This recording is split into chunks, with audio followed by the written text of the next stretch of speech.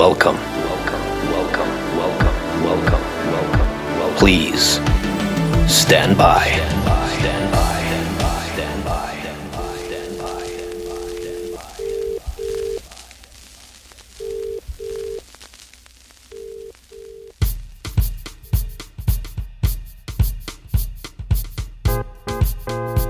Me and my significant other were driving in my fancy car convertible along the coastal cliffs of one of those Mediterranean island highways usually found on postcards.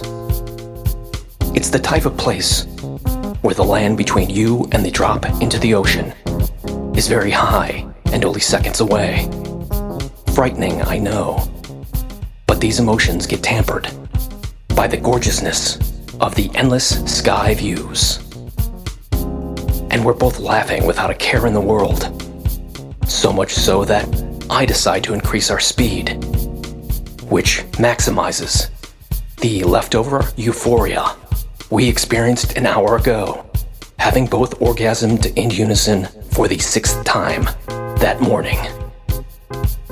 And if anybody would have told me that even though you're in a vehicle able to meet speeds up to and above 100 miles per hour, doesn't mean that you have to go there, especially in island environments, where the moped is the majority mode of transport, I would have replied, maybe.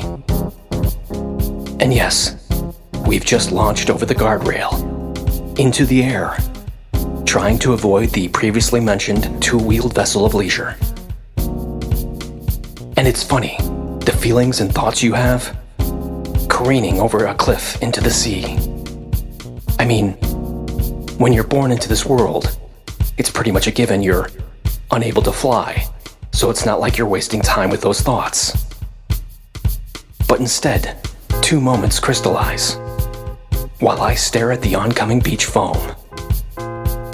First, I've been here before, and second, who was going to miss me when we finally reached our end, strewn along the rocks below? And the answer to this question was tied into the déjà vu I was having, because the ramifications of my choices were already created long ago. You see, there's a mistake that couples often make, and it's not just the act of speeding trying to avoid a small motorcycle. No, it's the early stage seclusion that happens when you isolate all your friends because your eyes are locked only on your new partner. And all those future plans with friends turn silent because you can only think about what your lover is thinking about, longing for the next time to explore each other's thoughts. And eventually, it winds up with marriage, maybe children, and a job. And then anyone who works with you or under you tends to get pulled into the choices you have made. And so later on in life, it's closing the John Smith deal with a coworker. But you were up all night fighting over the need for upgrading kitchen appliances.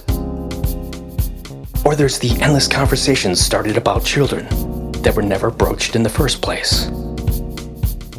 And it's okay. Most mature friends and coworkers, they understand this state of abandonment, this self-absorption, an act of selfish indulgence, supposedly so your gene pool can continue on in order to create a better future society, as if you know what that is, as if you can determine that you fit this bill. But we're getting ahead of ourselves, or maybe we're not. You see, the answer to the question posed as I'm breezing into the sky is that no one will be missing you. You exhausted your connections to an inner circle of support and sanity the minute you inflated that bubble with a significant other. A bubble too small and tight, with only enough air for the two of you to breathe. I guess before my high-impact bumper meets with the billion-year-old unmovable Earth, I guess all I can say is Cupid is not a self-involved suicidal freak, shooting his last arrows on just me and my goddess. Cupid is doing this to everyone in the world.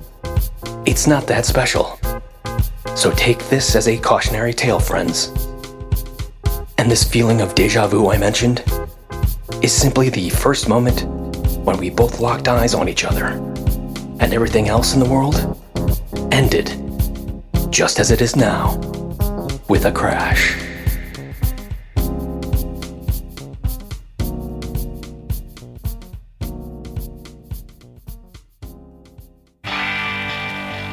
This has been an episode of the Flypaper Podcast. Music provided by Black Ferns at blackfernsmusic.com. Please help elevate this podcast. Leave a review. Until next time, stand by